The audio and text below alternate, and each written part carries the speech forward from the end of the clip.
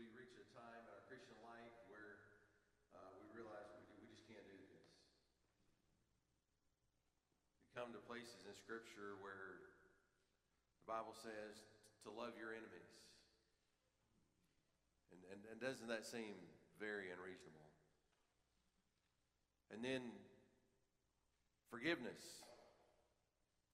Very act of forgiveness. It just violates our sense of justice to think about forgiving someone who's not shown any remorse, not asked for forgiveness.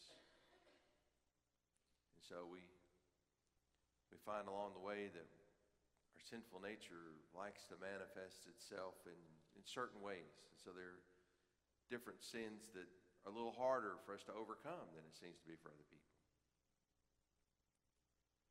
And so when we reach this point, there's a few things that can happen. I guess a few different directions we can go.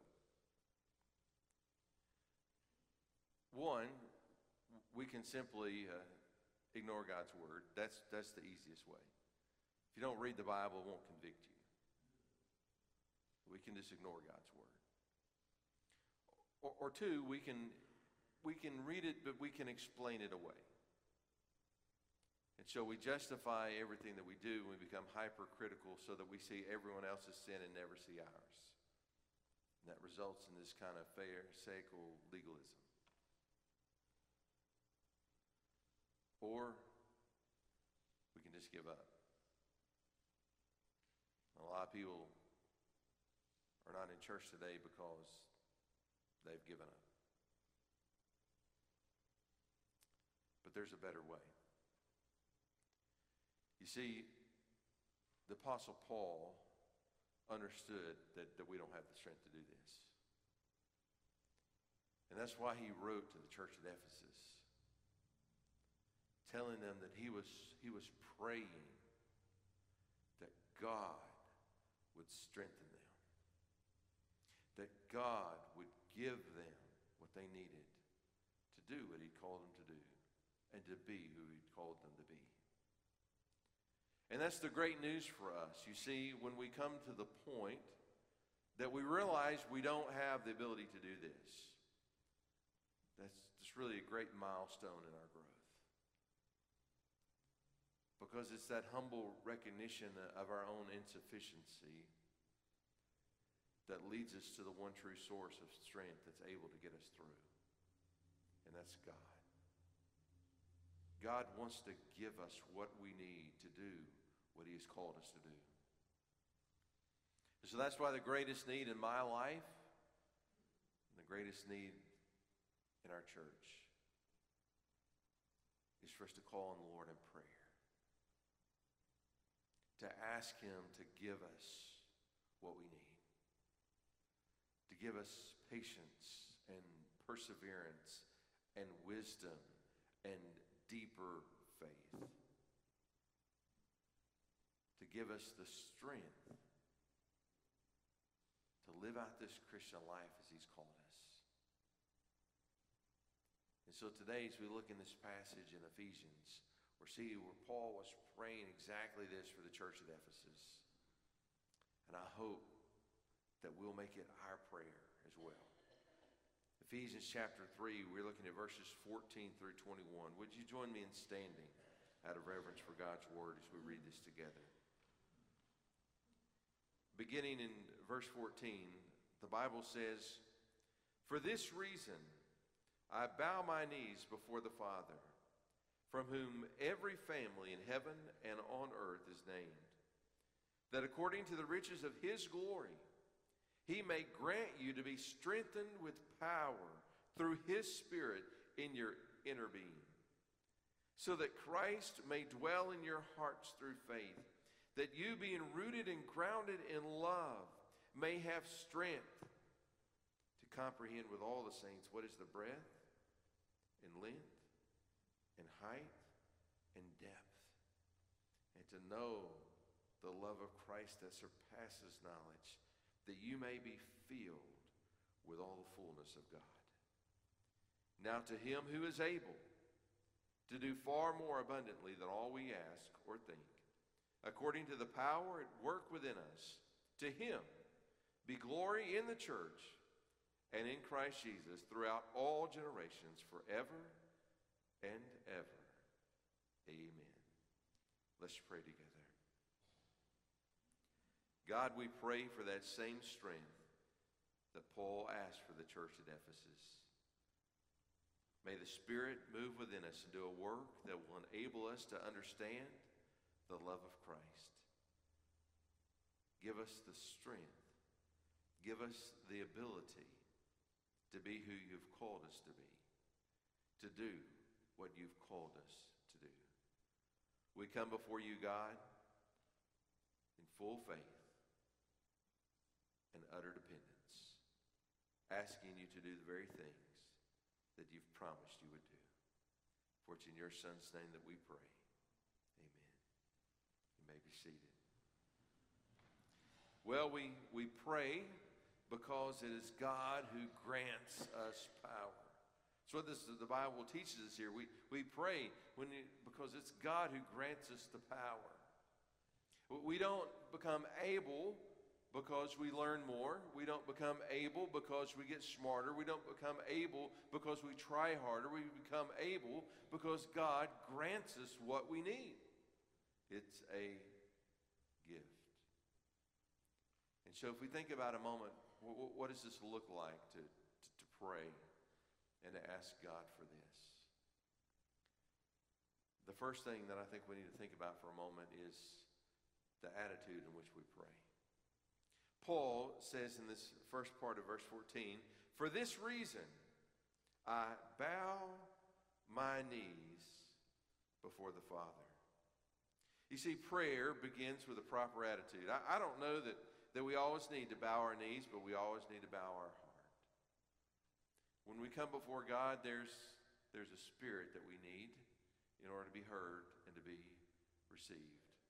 I think that's why Jesus, when he taught his disciples how to pray, the first part he taught them was to pray, "Our Father, who art in heaven, hallowed be thy name."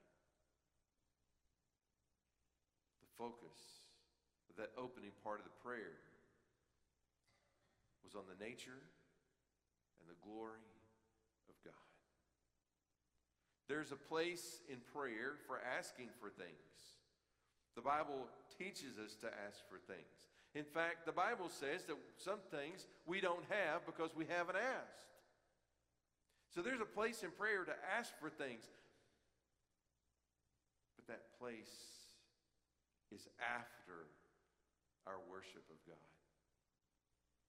So Paul says, "For this reason, I bow my knees before the Father." And so if we come before God to be heard, to ask for strength, but before we begin to confess all of our weakness and ask for this gift, let us recognize who we're praying to. And with humility, and we stand in awe of his holiness. Like Paul, who literally bowed his knees, may we bow our heart before God. Prayer should begin with a proper attitude, and it unfolds with a recognition of who we're praying to. In verse 15 it says, "From whom every family in heaven and on earth is named." We speak today, when we pray, to the God who spoke and brought the entire world into existence.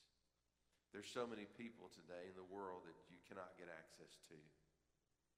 I don't know if there's a person in this room that could speak to the president. Maybe we have some people that would be willing to write a big enough check that you could get access for a moment to the president. There's all kinds of people, famous people, maybe people you admire, that you'd like to have access to, but you'll never get to meet them. And yet the God who spoke and brought the world into existence is just a breath away. He makes himself available so that we can pray and commune with him. And we come with a proper attitude, understanding who we're talking to. This is how our prayers begin. And the reason that we pray is because in ourselves we are weak. That's the opposite of power.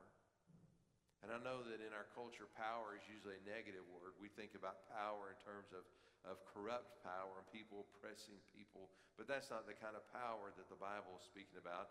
The Bible is speaking about ability. Ability. Being able to do something. And so the Holy Spirit empowers us. The Holy Spirit enables us. The Holy Spirit makes us able to do something we could not do on our own. And so it's because in our weakness we realize that we can't do this. We can't live a perfect life. And we don't want to forgive people. Anybody that says, everybody that's ever wronged me, I just immediately forgave them. I just wanted to forgive them. No, you didn't. You wanted to see them get what they deserve. That's our nature. And it's only the work of the Spirit that God changes our hearts and enables us to forgive people. Forgiveness is just one example of a million things that God wants to do in our lives. Things that we can't do on our own. Because the Spirit may be willing, but the flesh is weak. We don't have the power. And that's why we go to God, because He is the source of our strength. He is the enabler of the weak. He is the one that gives us the ability to do the things that He's called us to do. So that's why verse 16, he says that according to the riches of His glory, He may grant you to be strengthened with power through His Spirit in your inner being. The Bible says according to the riches of His glory. Our resources may be limited, but His are without limit.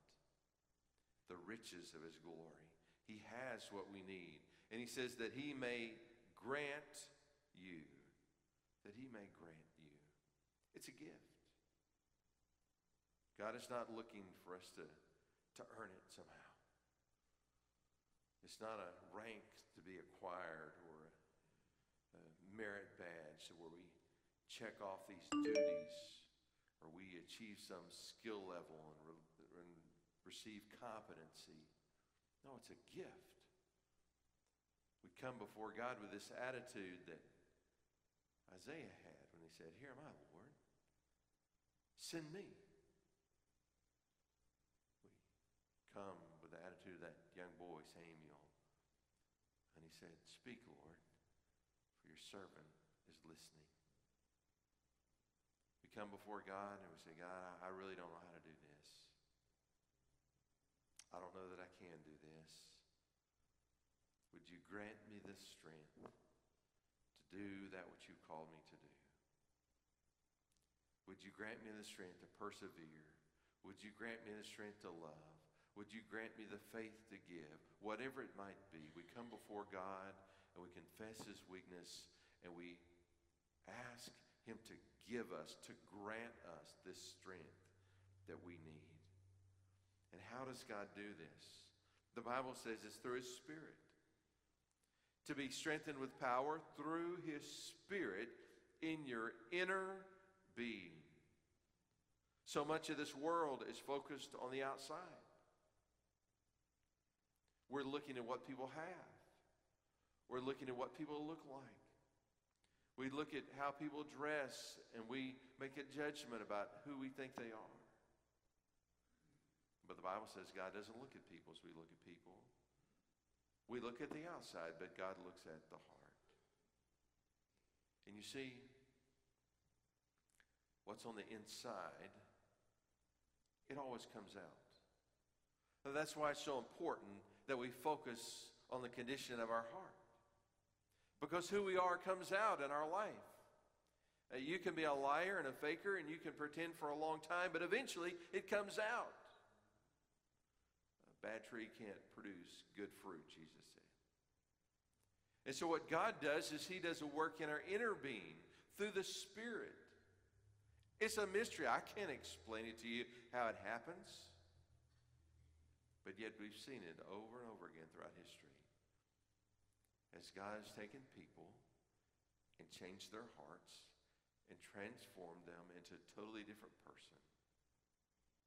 Their new behavior being a fruit of the work of the Spirit inside of them. Maybe you're here today and say, Pastor, it sounds great. I want that. Then the answer is to pray and ask God that He may grant it to you through the Holy Spirit, the strength to do what He's called us to do and to be who He's called us to be.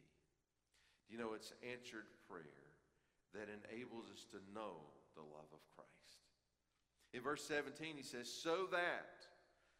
So that phrase, so that, means what he's about to say is the hope, it's the end goal of the prayer, of the work of the Spirit.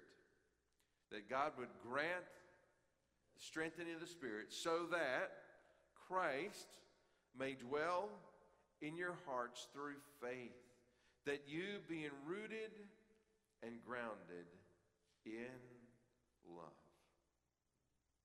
The Bible talks about relationship in terms of being in Christ. And there are those who are in Christ and those who are not in Christ. There are those who are in God's family and not in God's family. And to be in Christ, this passage teaches us, is to be in love. God is love. And as we come to know Him, we learn what love looks like. It's so much different than what many people describe today. There's a new trend of people writing their wedding vows. I've given into it and let a few folks do it, but I think it's a horrible idea. I really do. And some of the vows, not in any ceremony that I performed, but some of the very popular vows that I've heard lately say, for as long as we shall both love each other.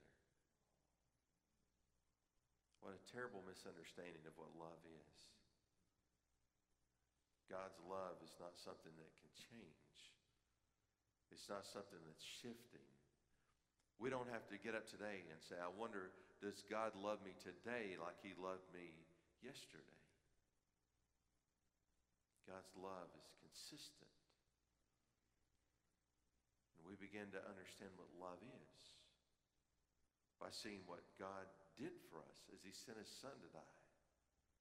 The Bible says, for God so loved the world, the extent of God's love, He so loved the world that He sent His only begotten Son. In fact, the Bible says, while we were still sinners, Christ died for us. This is what the love of God looks like. Before we ever came and asked for forgiveness, before we ever tried to do better, while we were still in sin, God sent His Son to make a way for us to be redeemed. How can we know this love or understand it?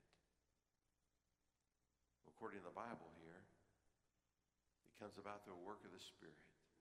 Paul was praying that that church would be granted strength by God through the Spirit so that they might know the love of Christ, that He would dwell in their hearts through faith, and that they would be rooted and grounded in love.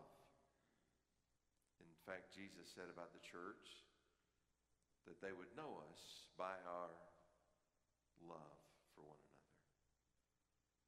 To be in Christ is to be in love. Pastor, I mean, that's just not who I am. I believe that. But it is who you can be if you ask God to change your heart. If you ask God to give you the Spirit. If you ask God to give you the strength. If you ask God to make you rooted in the love of Christ. It is who you can become. You see, Christ's love is deeper than we can comprehend on our own. Most of the time, we learn things by comparison. That's why Jesus told so many parables.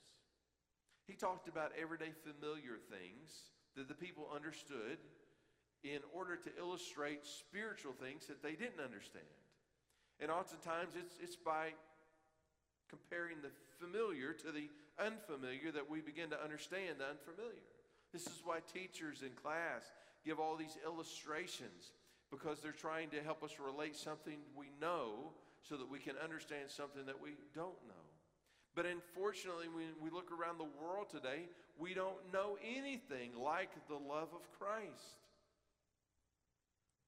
Even our best efforts fall short of the love of Christ. So we don't really have a point of comparison, but yet through the Spirit, Paul was praying that they might come to understand the extent of God's love. So he says, so that you may have strength to comprehend with all the saints. Listen to this. What is the breadth and length and height and depth? That is, he was saying that you might understand how big Christ's love is. Because there's going to be times in your life when even after your best effort, and even after some of your best days, you're going to fall short.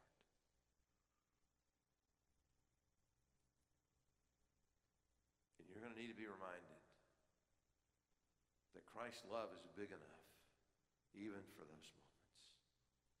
As the Old Testament would say, His mercy is new every day.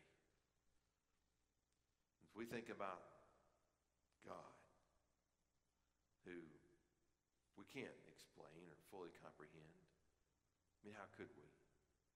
We're just the finite creation. He's the infinite, eternal God.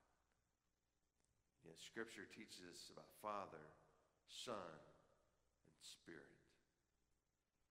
So in verse 19, it says, and to know the love of Christ that surpasses knowledge, that you may be filled with all the fullness of God. And earlier, he said this is through the work of the Spirit. And so we see in this passage, Father, Son, and Spirit are in unity. Thus, to know the love of Christ is to experience the fullness of God.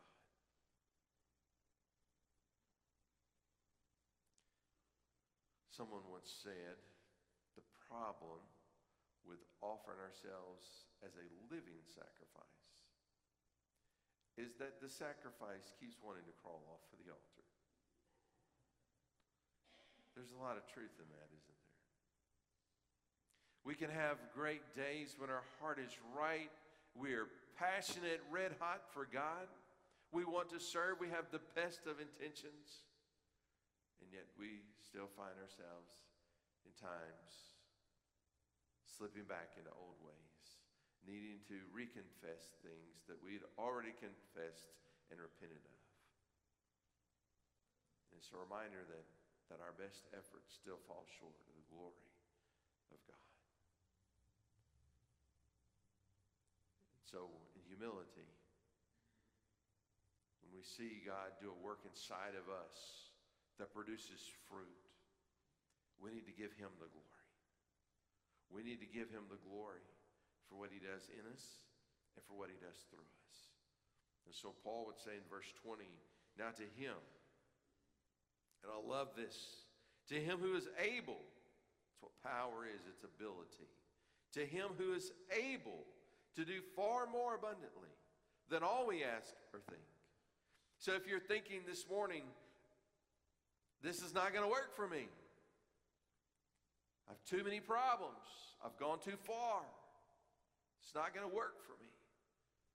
I'm asking too much if I ask God for this. The Bible says that He is able to do far more abundantly than all we ask or think. He is able. And that's the encouraging moment in our life, that when we recognize that we are weak, that He is strong. When we come to the point and we say, God, I just can't do this. I can't figure it out. I don't even know how. It's the moment that God is waiting for us to recognize our need so that He can grant us the strength that we need. And He is able to do this. He is able to do more than we're asking for. He's able to do more than we can ask for. The Bible says here He's able to do more than we can even imagine. How does He do it? According to the power at work within us. So Paul would say, to Him be glory in the church and in Christ Jesus throughout all generations, forever and ever. Amen. So God's power is greater than our weakness. So when we come to a place in the Bible and we read that and we say, God, I don't really know that I can do that. I hope the pastor can do that. I really expect my Sunday school teacher to do that. I don't think I can do that. I'm just low on the totem pole, mediocre, average Christian at best. I don't think I can do that. I'm telling you, through God's help, you can. It's in our moment of weakness that we recognize that we need God. And when we pray and we ask, God empowers us to do the things that He's called us to do. It's through a work of the Spirit within us. A mystery we can't fully understand, but through faith can fully receive. God, the Father, the Son, and the Spirit all working together to enable us. And so it's Him who does the work. And so we give Him glory. And through prayer, we enter the eternal work of God. The Bible says here, verse 21, to Him be the glory in the church and in Christ Jesus. And listen to this, throughout all generations, forever and ever. Throughout the world, religions have come and gone. Now, I remember in 8th grade, we had to read Greek mythology. I don't think there's a person on this planet today that believes in any of those gods. In the Old Testament, we read about the Egyptian gods. I don't think there's anybody in Egypt today worshiping those gods. Maybe there are, but I'm not aware of it. You can't find a Canaanite. Nations don't even exist anymore, referenced in the Bible. And yet here we are today, thousands of years later, serving the same God by the same name, who is working to accomplish the same purpose. And friend, 1,000,000 years from now, it'll be the same. The work that God is doing is eternal. And we come before God in prayer. And we say, God, I really don't know how to do this, but I believe you do. And if you want me to do this, give me the strength. Give me the ability. God grants us the Holy Spirit who empowers us. And we enter something that is eternal. Eternal. Not something that will last a lifetime. Not something that will last the length of America. But something that is eternal. So if you're here today and there's some area of your life that you say, Pastor, I don't think I'm able to do that. That's good. Because you're not on your own. The next step is to pray and to ask God for strength.